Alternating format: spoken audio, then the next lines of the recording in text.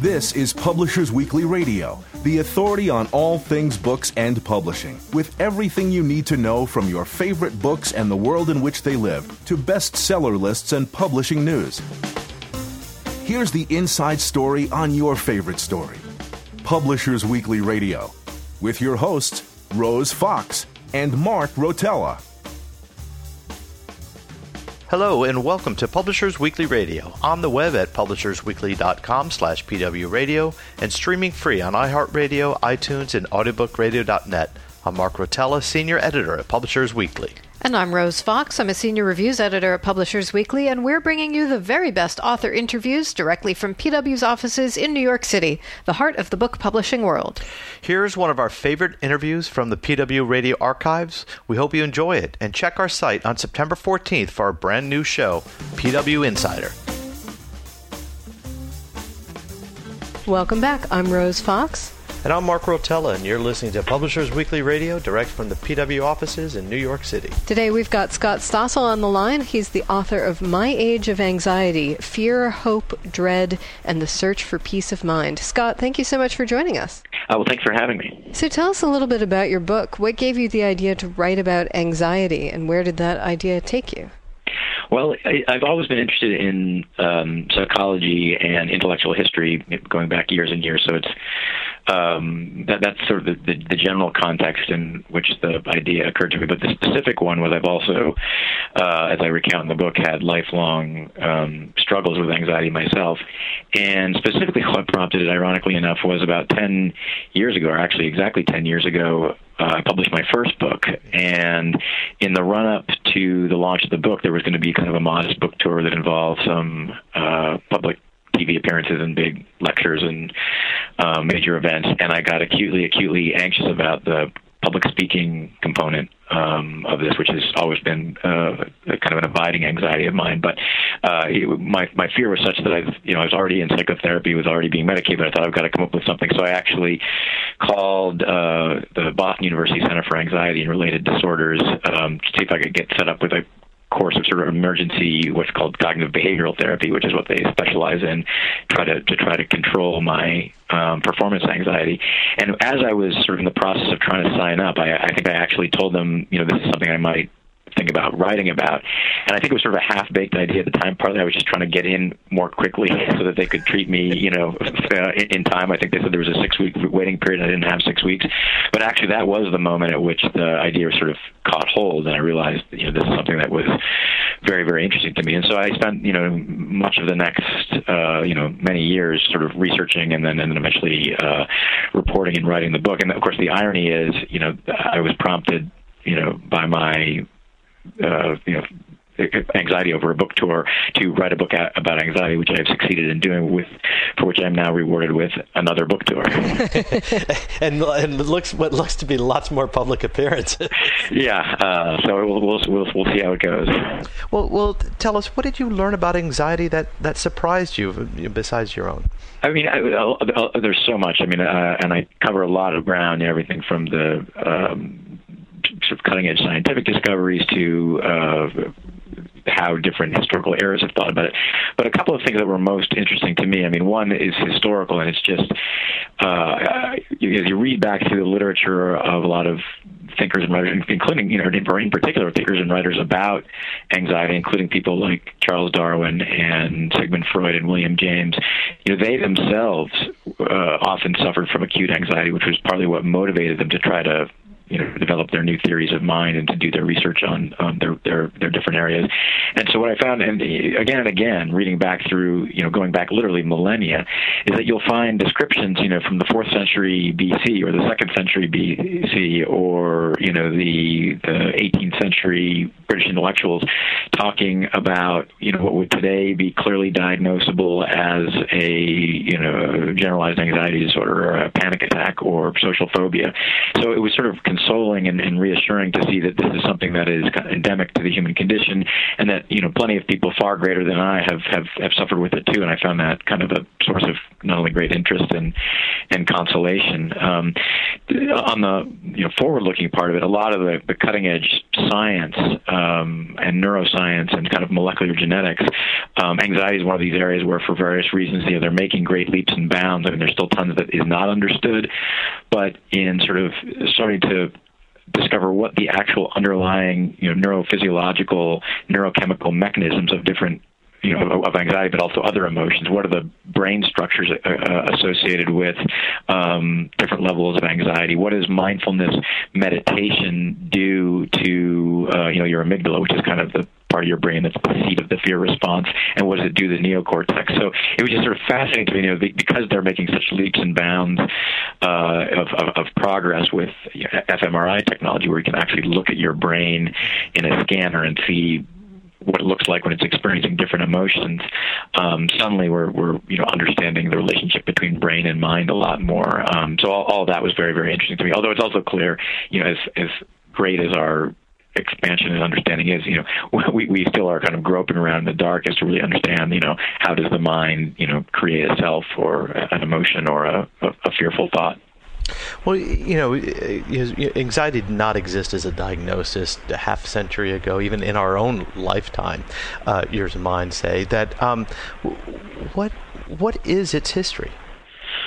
Well, so going back, to your point there, the anxiety disorders, which have been around since the third edition of the DSM, which is the Diagnostic and Statistical Manual, sort of the Bible of the psychiatric and psychotherapy industry. There was no such thing as an anxiety disorder before 1980. Mm-hmm. Basically, that was the third edition, and that edition there had been a fight in the years leading up to that. The previous edition, the second edition, had come out in 1968 and had been completely dominated by Freudian psychoanalytic theory. And so you had all kinds of things like neuroses and psychoneuroses, but nothing that was anxiety per se. There was a battle fought between the biological psychiatrists and the Freudians during that period, and basically the biological psychiatrists won, and they tried to come up with, when they came up with the disease categories in the DSM-3, they tried to be much more symptom-based and less about, what's the cause of it. Was it, that you have an edible complex and you want to have sex with your mother? And so that's the point at which the anxiety disorders per se came into existence. And then, since then we've sort of studied them as such. But, a lot of these, for instance, panic disorder was first invented literally invented with the 1980 publication of the DSM. And it's interesting because, everyone today, plenty of people, millions of Americans are diagnosed with panic disorder. Everybody knows what a panic attack is, even if they haven't experienced one, because it's part of the lingua franca. Tony Soprano had them. Right. And yet you go back to the 1960s and 70s, and there was just no such thing. No one talked about them. It used to be known as anxiety neurosis. And basically what happened was, in the early 1960s, there was research on a drug called imipramine, which is one of the early tricyclic antidepressants. And there was a doctor named Dr. Donald Klein who was sort of experimenting, giving this drug kind of willy-nilly to a whole bunch of his patients. And what he found was that it didn't cure their kind of chronic worry, and it didn't cure things like psychosis, schizophrenia, but it did cause them to stop having these paroxysmal anxiety attacks. So we realized that ever since Freud, everyone had thought about anxiety sort of on a spectrum, and that acute anxiety leads to schizophrenia and psychosis, and milder anxiety is neurosis. And he realized, no, here's something that's different in kind. This is panic anxiety, and so that he achieved what's known as the first pharmacological dissection. That is to say, there was a drug, he used the drug, and he worked backwards from that to invent something called panic disorder. And that's not to say that it didn't exist in nature, that people weren't experiencing these things. As I say, in the 2nd century AD, you have, or the 4th century, of Hippocrates describing people having what are evidently panic attacks, but there was no word for it. And then going back a little bit further through the century, Freud talked a lot about anxiety as kind of an underlying cause of a lot of other kind of psychopathologies, but he changed his mind multiple times over his career about what it was, what caused it. Was it a biological problem? Was it a repressed sexual impulses thing? Was it sort of the atrophied remnants of some kind of evolutionary fight or flight response? that he was closest to being accurate on that theory, by the way. But really, aside from Freud, until you get to the mid-century, there's very little literature on anxiety per se. It really wasn't until the 50s, 60s, 70s, and then 80s, you have the benzodiazepines, anti-anxiety medication coming online, that anxiety really became, an object of study. And, going way back, things like anxiety and depression tend to get grouped, lumped together under umbrellas like melancholia or hysteria or the vapors, things like that. And when you were researching the anxiety of historical figures, you mentioned Charles Darwin. How did you go about doing that? And since they weren't writing about it using the terminology that we use today? Well, they do. They will occasionally use the term. I have a epigraph in the book where, Emma Darwin, his wife, is writing to a friend, and she says, Charles is much given to anxiety, as you know. A lot of it I came across sort of haphazardly. I basically started reading through, a great sort of starting secondary source for me was one of the first modern books written about anxiety was a book published in 1950 called The Meaning of Anxiety by Rollo May, who was a kind of an existential psychotherapist. And he had read through kind of the intellectual history of, everything up to that point, which included a lot of the writings by existential enlightenment philosophers. So I sort of followed that trail back into history, and then I basically was just reading everything I could get my hands on and sort of following the trail, and that was both, going back and reading works from the, say, 1800s by, British physicians talking about. There's a great book called The English Malady by a physician named George Cheney, who himself suffered from it, and he talked about how epidemic, what he called the English disease was back then, by which he really meant sort of stress and anxiety. And then I would, obviously there's new papers being published all the time in the scientific literature, so I would have sort of Google alerts and subscribe to various newsletters that would be serving this all up to me. So it was kind of haphazard, but it was one of those things where, I read around enough that after a while I would start coming across the same, I would be discovering things that I already knew, and that's always that point, when you're researching a book or an article where, okay, you're starting to feel like maybe you have a handle on the material because you're covering your tracks again. And you talk about your own anxiety, too. There's a big autobiographical component to the book, as you mentioned earlier. So how was your anxiety during the writing of the book? Did it sort of feed on itself? Did writing about this make it better? Did it trigger you? Yes to all of the above. There were... When the writing, you guys are writers too, so you know how when the writing is going well and you're feeling good about it, and there's nothing more sort of soul satisfying than that. When it's going poorly, and you are sort of have written yourself into a corner and you don't know how to get out, there's no worse feeling. And I think that was all compounded because of the subject I was writing about, and it was wrapped up with complicated, ambivalent emotions about whether even to, in publishing this, I'm sort of coming out as struggling with these anxiety issues. For me, the way, some people have asked me, like, well, how did you, how were you able to get yourself to do that? And partly it was because when you're sitting alone in your room writing, half the time you sort of have an imagined audience in mind, but I was so in doubt that this book would ever get published because I was late and it was taking me forever that I could sort of write it. It was sort of unimaginable to me that, these things that I was writing in, my little attic were actually going to be read by the world at large. And I think if I had gotten fixated on that, I would never have finished it. I just sort of focused on, okay, I got to finish this. And now that it's, coming out, I actually have to reckon with the fact that, I say all these things about my personal struggles with anxiety, including some, personally embarrassing and I hope, humorous episodes, but that, I'm a little ambivalent about exposing, but I decided, I'm going all in, might as well put it all in there. Sure. And did writing this book offer you any kind of peace of mind, say, in reference to your subtitle? Yeah, like I said, there were moments when, those moments of identification and recognition when I would, again and again, I would realize, there are millions and millions of people today who suffer from this, and there are millions of, great minds from back through history who wrestled with similar things. And I found that to be consoling and to provide some peace of mind.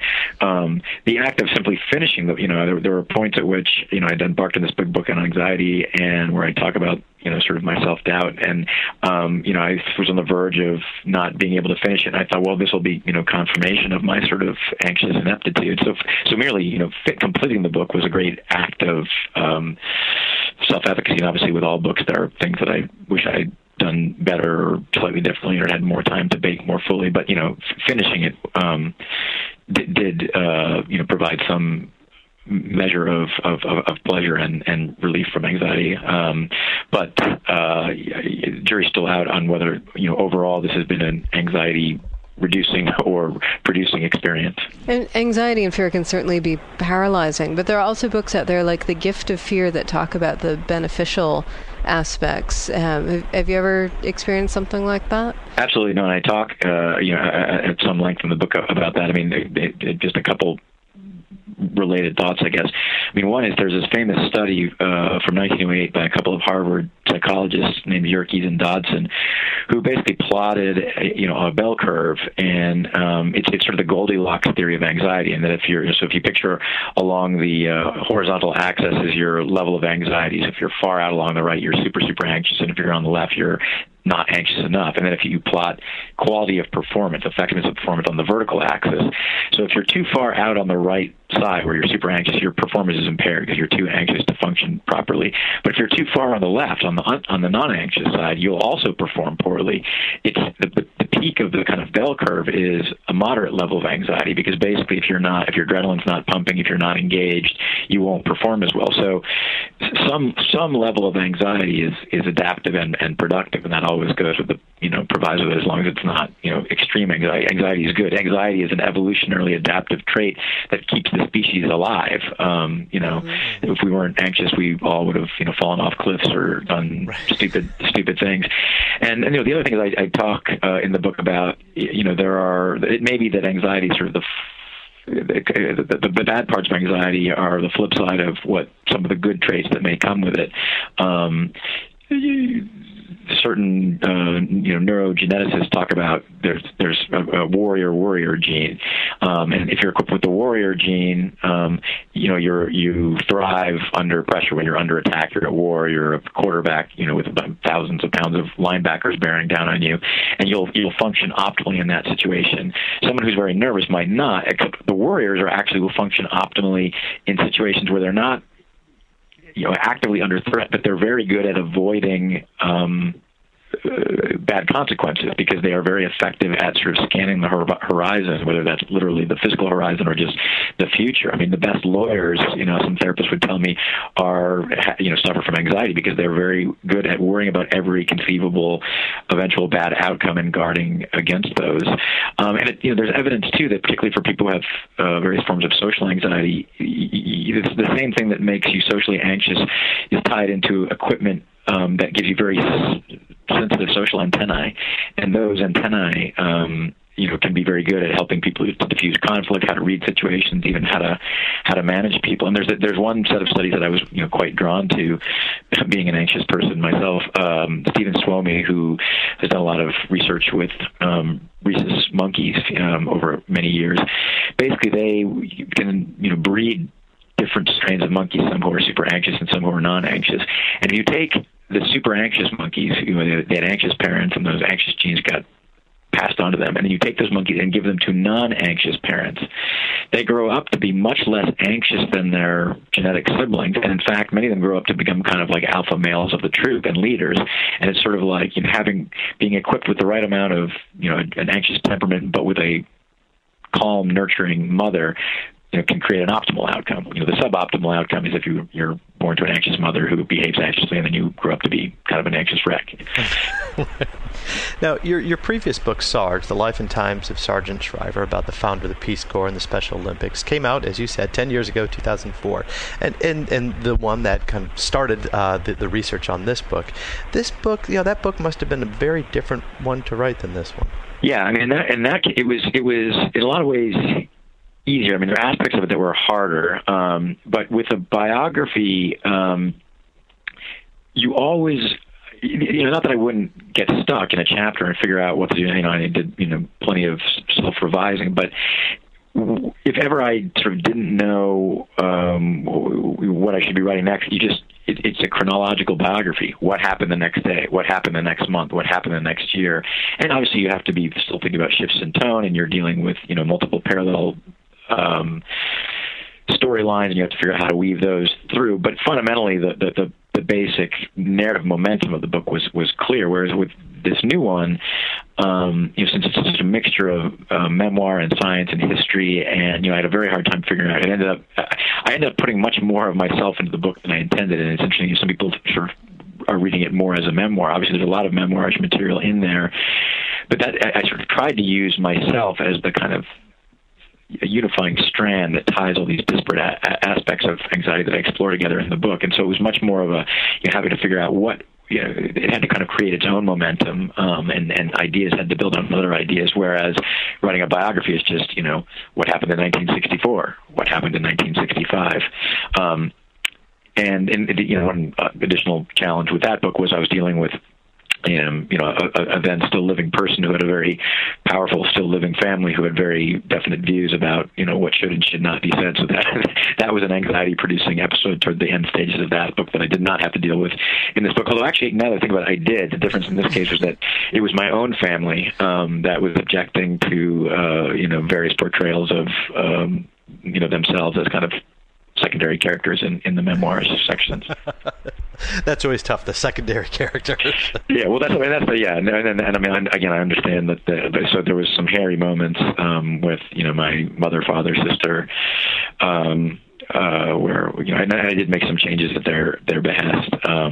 I got lots of. My mother is a worrier. I clearly got my anxious temperament from the maternal side of the family, and there was some days when I would get 37 voicemail messages with her, about this one thing on page 337. And she's also a stickler for accuracy, and she'll say, you went to nursery school in the afternoons, not in the morning. Oh, that's great. So, family is very anxiety-provoking for a lot of people. So but before we wind this up, I was wondering, most folks are just coming off of family time with the holidays and a lot of anxiety there. Do you have any advice, either from your research or from your personal experience, for kind of setting that anxiety aside and getting back to daily life?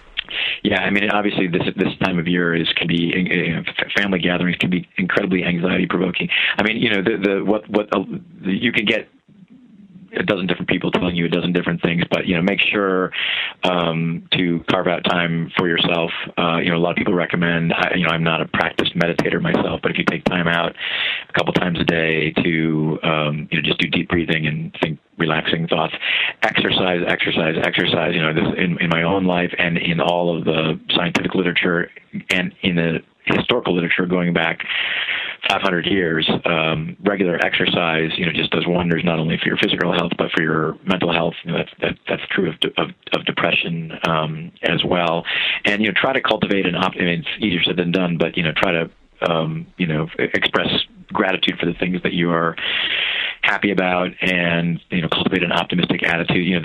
There's a trait that psychiatrists and psychologists and people in the mental health field now talk about a lot, called resilience. And that resilience is sort of the personality trait that makes you most resistant to breaking down under stress into depression and anxiety, and that are most able to make you recover from it. And there's a lot of evidence that resilience is kind of woven into the genes. You're kind of hardwired to be resilient or not, but it's definitely something that you can learn and can train yourself to be better at. So be resilient is the two-word answer. It sounds like a good one. Well, we've been talking with Scott Stossel. You'll be able to find his book, My Age of Anxiety, in stores on January 7th. Scott, thanks so much for joining us. It's been my pleasure. Thank you. Beyond the headlines, beyond the routine, beyond the book, I'm Chris Kenneally, host of Copyright Clearance and his podcast series, Beyond the Book. And I'm Andrew Albany, senior writer at Publishers Weekly. Join us each Friday for a Publishing News Week in Review podcast unlike any other. Learn all the breaking news and catch the best analysis on developments in the book trade, copyright law, and much more. You already know business as usual. Now go beyond the book. Listen to the free series and subscribe at beyondthebook.com. And that's it for today's show. I'm Rose Fox. And I'm Mark Rotella, and you've been listening to Publishers Weekly Radio. You can listen to this and every episode of Publishers Weekly Radio absolutely free at publishersweekly.com/pwradio.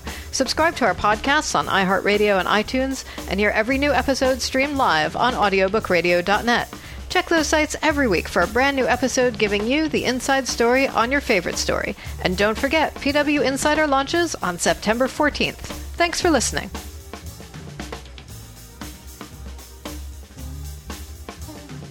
You've been listening to Publishers Weekly Radio Show.